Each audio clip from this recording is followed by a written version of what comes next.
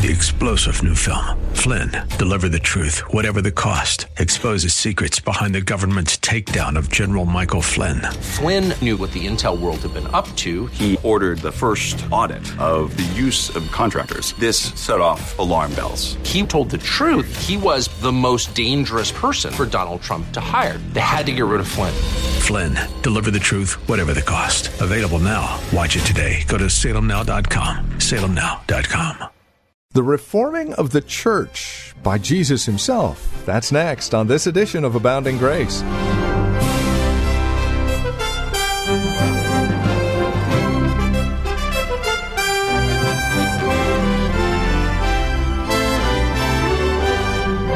The church, like anything in a fallen world, ebbs and flows. We have our high points and our low points.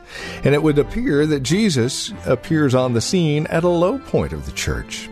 Welcome to Abounding Grace with Pastor Gary Wagner from Reformed Heritage Church in San Jose.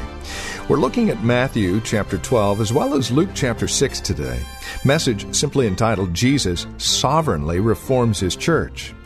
It's an encouraging look at Christ and His influence on His church, whether good or bad. Here's Pastor Gary Wagner now with today's broadcast of Abounding Grace. I want us to turn to Isaiah 31. Because if we are to understand the appointment of Christ's choice or Christ's choice of the apostles, we must understand it in light of the fact that it is the fulfillment of prophecy. The 31st chapter of Jeremiah spells out the blessings that the Messiah would bring when He entered into history centuries after the words in Jeremiah were written. In fact, this whole chapter is messianic prophecy. And we will read several verses beginning with verse 1. Jeremiah 31:1. At the same time, saith the Lord, and that phrase, at the same time, is the time of the reign of the Messiah. Keep that in your mind. Will I be the God of all the families of Israel, and they shall be my people. Thus saith the Lord, the people which were left of the sword found grace in the wilderness, even Israel, when I went to cause him to rest. The Lord has appeared of old unto me, saying, Yea, I have loved thee with an everlasting love. Therefore with loving kindness have I drawn thee. Now, here's the prophecy. Again, speaking to the church, I will build thee, and thou shalt be built, O Virgin of Israel. Thou shalt again be adorned with thy timbrels, and thou shalt go forth in the dances of them that make merry. Thou shalt yet plant vines upon the mountains of Samaria. The planters shall plant, and shall eat them as common things.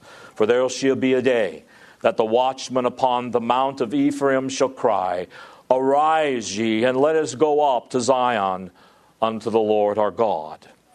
Now, Israel in Jeremiah's day was in a sad state of affairs.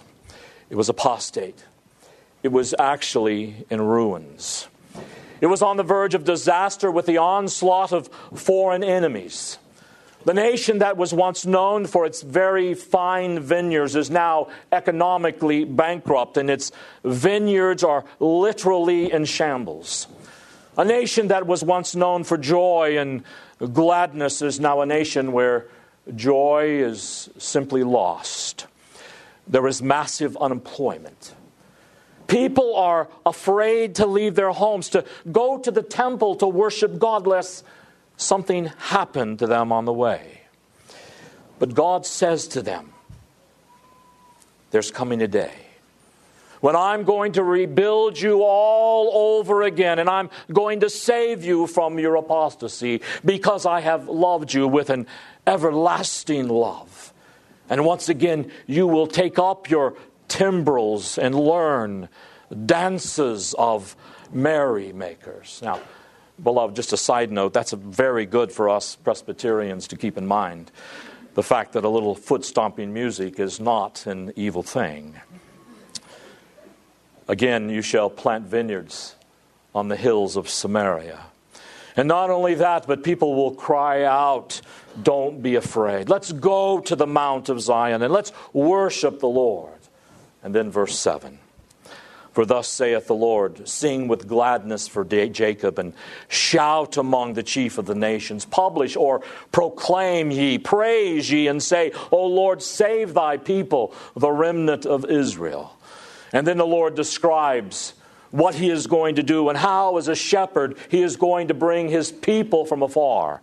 And so he says in verse 10 of Jeremiah 31, Hear the word of the Lord, O ye nations, and declare it in the isles afar off, and say, He that scattered Israel will gather him, and keep him as a shepherd doth his flock. For the Lord hath redeemed Jacob, and ransomed him from the hand of him that was stronger than he. Therefore they shall come and sing in the height of Zion, and shall flow together to the goodness of the Lord, for wheat and for wine and for oil, and for the young of the flock and of the herd. And their soul shall be as a watered garden, and they shall not sorrow any more at all.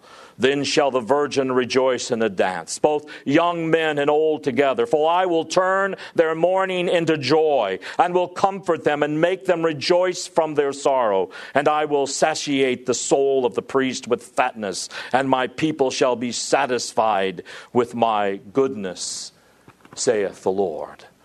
What a wonderful existence. A wonderful society these verses describe once God goes to rebuild the Virgin of Israel, the church that has been devastated by apostasy and judgment. Now, one of the reasons that we know he is talking about the church under the Lord Jesus Christ is because Jeremiah 31 goes on to verse 31. And in verse 31 and following, you have the great affirmation of the new covenant of which the Lord Jesus Christ was to be mediator. And in Hebrews 8, it specifically identified the new covenant as the administration of the Lord Jesus Christ, and his church as the recipient. And it says in Jeremiah chapter 31, verse 31, Behold, the days come, saith the Lord, that I will make a new covenant with the house of Israel and with the house of Judah, not according to the covenant that I made with their fathers in the day that I took them by the hand to bring them out of the land of Egypt, which my covenant they break, although I was a husband unto them, saith the Lord. But this shall be the covenant that I will make with the house of Israel. After those days, saith the Lord, I will put my law in their inward parts, and write it in their hearts, and will be their God, and they shall be my people. And they shall teach no more every man his neighbor, and every man his brother, saying, Know the Lord, for they shall all know me, for the least of them unto the greatest of them, saith the Lord. For I will forgive their iniquity, and I will remember their sin no more. Now the Lord Jesus Christ came to earth to fulfill all these things, beloved. Once he came and the new covenant was put into effect, Jesus began the rebuilding of his church. He began the reconstruction of it with his life, death, and resurrection. And now, sitting at God's right hand, he continues the advance of his church and continues to reform it and renew it in the earth. And one day, at the very end of time, the Lord Jesus Christ is going to come to perfect his church and bring this revival and reformation to total perfection.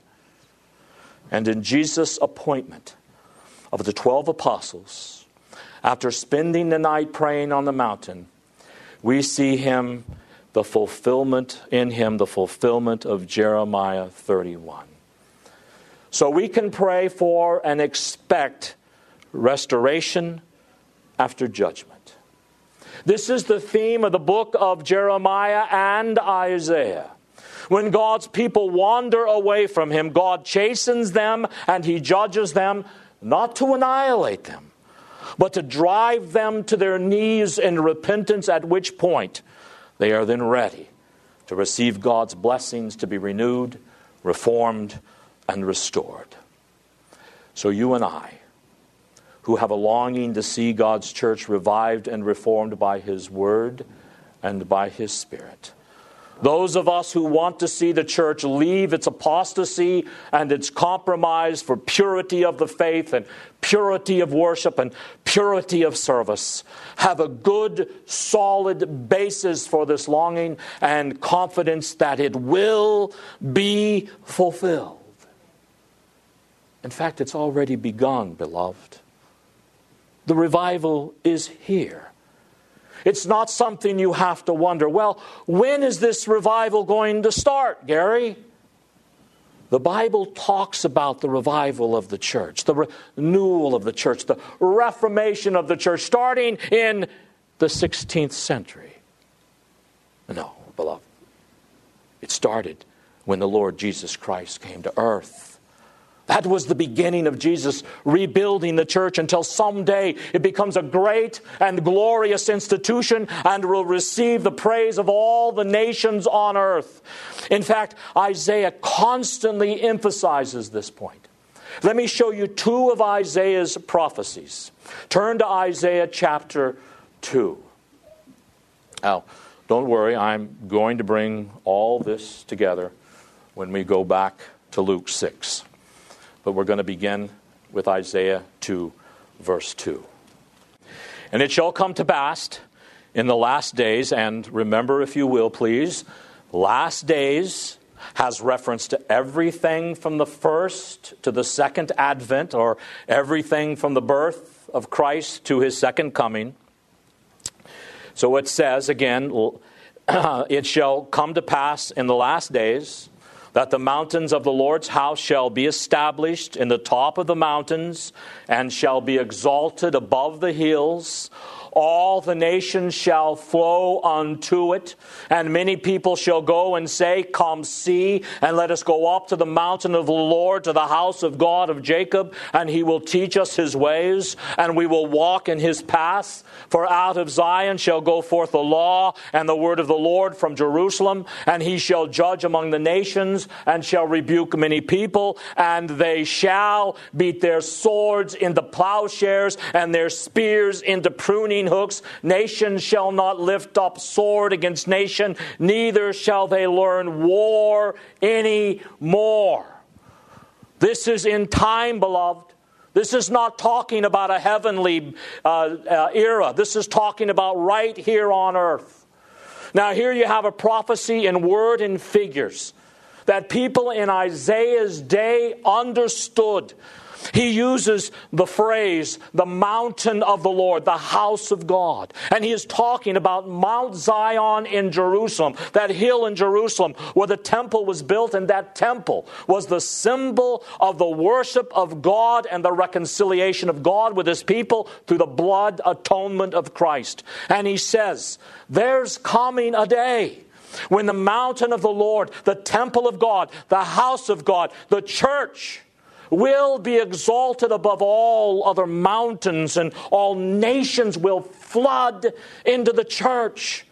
And as the church is rebuilt and exalted and purified and becomes more and more conspicuous and glorious and influential in the earth, you will see the disappearance of war. There will be a making of weapons of war into instruments of peace and labor. Now turn to Isaiah 25, verse 6. And in this mountain shall the Lord of hosts make unto all the people a feast of fat things, a feast of wines on the lees, of fat things full of marrow, of wines on the lees well refined. And he will destroy in this mountain the face of the covering cast over all people, and the veil that is spread over all nations. He will swallow up death in victory. And the Lord God will wipe away tears from off all faces, and the rebuke of his people shall he take away from off all the earth, for the Lord hath spoken it. Here is another prophecy of that day when the mountain of the Lord will be purified. It'll be filled with Christ's Spirit, renewed by the Lord Jesus Christ, rebuilt by him, protected by him, advanced and developed and brought to maturity by him. In the mountain in that mountain, God has a great banquet feast of salvation that he offers to the world. All comers may come to the church, to the mountain of the Lord, and be blessed and enjoy table fellowship with God. And the veil that kept so many people away from seeing the truth will be taken away for those who submit to God's word. So you see, there's a whole host of prophecies in the Old Testament about the Lord Jesus Christ coming to rebuild his church and to make her pure, to save her from apostasy and compromise and judgment, and to exalt her and make her powerful and mighty and glorious and beautiful in the earth. Now you ask Gary, how did you get from Luke 6 to Jeremiah 31 and Isaiah 2 and Isaiah 25? Well, actually, hopefully you'll see it was quite easy. Go back to Luke 6, and I'll show you. And it came to pass in those days that he went out into a mountain to pray. Do you think it was just coincidental that in his choice of the apostles, it all centers in Luke and Mark around a mountain? The idea of the mountain is a major figure in the Old Testament, as we just saw. And remember, the New Testament must always be interpreted in light of the Old Testament. But, lest you think this is me reading something into the text that's not there, there is a mountain motif in the life of Christ according to the Synoptic Gospels. It is a great study to get your concordance and look up the word mountain as it occurs in Matthew, Mark, and Luke in the life of Christ. And you will be astounded at the times that Christ goes unto a mountain to do something. For instance, the Transfiguration was on a mountain. The ascension of Christ took place on a mountain, and the choice of the 12 apostles was on a mountain. Could it be the reason Luke made such an emphasis on a mountain was to cause us to do what we have just done and remind ourselves of the tremendous prophecies of Isaiah and Jeremiah? Prophecies which enrich, interpret, and define for us the ministry of the Lord Jesus Christ. And there's another reason why we went back to Jeremiah 31 and Isaiah, and that is because Jesus chose not 9 apostles, not 11, not 4, not 13, not 106. He chose 12 apostles. Do you think that was a coincidence? That there were 12 apostles as there was 12 patriarchs? Do you think it was a coincidence that there were 12 patriarchs in the Old Testament church, a church that was eventually eaten up with apostasy and judgment, and then one of the first things Jesus does in his ministry is choose 12 new patriarchs? In the coming weeks, we're going to look at that number 12 in the New Testament. And you're going to see some delicious and profound and soul-nurturing ideas and lessons just through the study of the number 12 and the 12 apostles in the New Testament. So you see, it is a natural thing to look at this text and say what the Lord Jesus Christ is doing here is fulfilling prophecy. Jesus is literally saying, I have come to earth to reform my church, to save her from a coming apostasy, and whenever she wanders off track, to chasten her, to judge her, and to make her even more exalted than she was before. Now, you know, it's important to understand the difference in history before and after Christ. I mean, we talk about 2010 AD, and we talk about 300 BC as if it's just a convenient way for us to talk about history.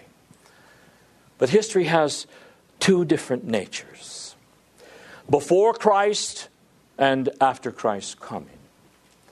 Before Christ, the history of mankind was going downhill. It was getting worse and worse until the Lord Jesus Christ came to rescue history. And with the birth, life, death, and resurrection of the Lord Jesus Christ, you have a total change in history, because now the history of the world, the history of the human race is now on a uphill, is no longer on a downhill slide. He saved it from that downhill slide, and now it is on an upward slope until it reaches perfection in Himself at the end of time. Now, the slope is not smooth. It certainly has ripples in it. There are ups and there are downs, but it is a gradual upward incline. That is what the Lord Jesus Christ came to earth to do. He saved His church in the first century. He filled her with His Spirit. He sent forth His people to the four corners of the earth. And by the end of the first century, the estimates are that there were well over 1 million people who were Christians in the Roman Empire. And now the church continues to grow. She has had her ups and downs, but someday she will be a glorious thing. She will be a mighty mountain, and all the nations of the world will come and will desire to hear what the Christian church has to say. So what do we long for as true Christians? We say this: Lord, may 2011 be the year in which we see more conspicuously than we have thus far the work of your Spirit in continuing to reform your church and your people. Over the past 150 years, we have seen in this country a steady declension. There have been a few ups, but basically a steady declension in the Church of the United States. She is nowhere near what she once was. And whether you are a Baptist or a Presbyterian or Episcopalian or Methodist, churches in America have wandered from their biblical basis, and now God's curse rests upon the churches of this nation. There have been times that God has brought little fires of revival here and there, but may 2011 be a year in which we begin to see some of these fires that have been set break out in mighty forest fires and burn to the purification and reformation of the church and the transformation of this nation. And may this great revival of the church that began 2,000 years ago with the birth of Christ start with us in our generation. May we see in 2011 those fires, those flickers of love we have for Christ and of faith to Him and obedience to Him and our commitment to Him. May we see those break out in great flames. And may the Lord Jesus Christ, by His Spirit, revive us and renew us and restore us to what we ought to be. We can pray confidently that those prayers will be answered, because the Lord Jesus Christ came to earth to rebuild and to restore and renew and reform His church. So that's one of the reasons why this passage is an appropriate passage for us to consider right after an election, especially in the Soviet socialist state of California, and just before we enter a new year, because it speaks of the revival of the church, something America needs more than anything else, beloved. But there is a second reason why this is appropriate for the day, and that is because it defines for us the nature and the purpose of our lives in this world as Christ's disciples. It defines how the sovereign Christ makes disciples out of us. And it defines the nature of the mission that God has given us in the world. One thing that we should be impressed with every time we turn to the book of Luke and consider a new paragraph is how Luke always focuses on Christ. And this is Abounding Grace with Pastor Gary Wagner from Reformed Heritage Church of San Jose. As we conclude our time today, we invite you to reach out to us. Let us know the program encourages you as you take the time to join us as we study God's Word together. We'd love to hear from you. It means a great deal to us. It always does. 408-866-5610. 408-866-5607 is our phone number. Again, 408-866-5607. If you wish to visit us online, you'll be able to gather more information about us, who we are, what we believe, and where we meet. It's all found at reformedheritage.org. That's reformedheritage.org. You can also drop us an email there as well. We even have past messages available online that you can tap into freely at your convenience. Again, reformedheritage.org, or call 408-866-5607. Now, normally, we would invite you to join us for worship, but because of the shelter-in-place orders, we are suspending our in-person worship services here at Abounding Grace and Reformed Heritage Church of San Jose. If you'd like to know more, again, call us at 408-866-5607, or visit our website, reformedheritage.org. And then we also invite you to write to us. If that is something you don't mind doing, picking up a pen and paper, we'd love to hear from you. You can write Abounding Grace, PMB 402, 1484 Pollard Road, and that's here in Los Gatos. The zip code is 95032. Thank you for spending time with us today. We look forward to hearing from you and looking forward to spending time with you in God's Word again here soon on Abounding Grace with Pastor Gary Wagner.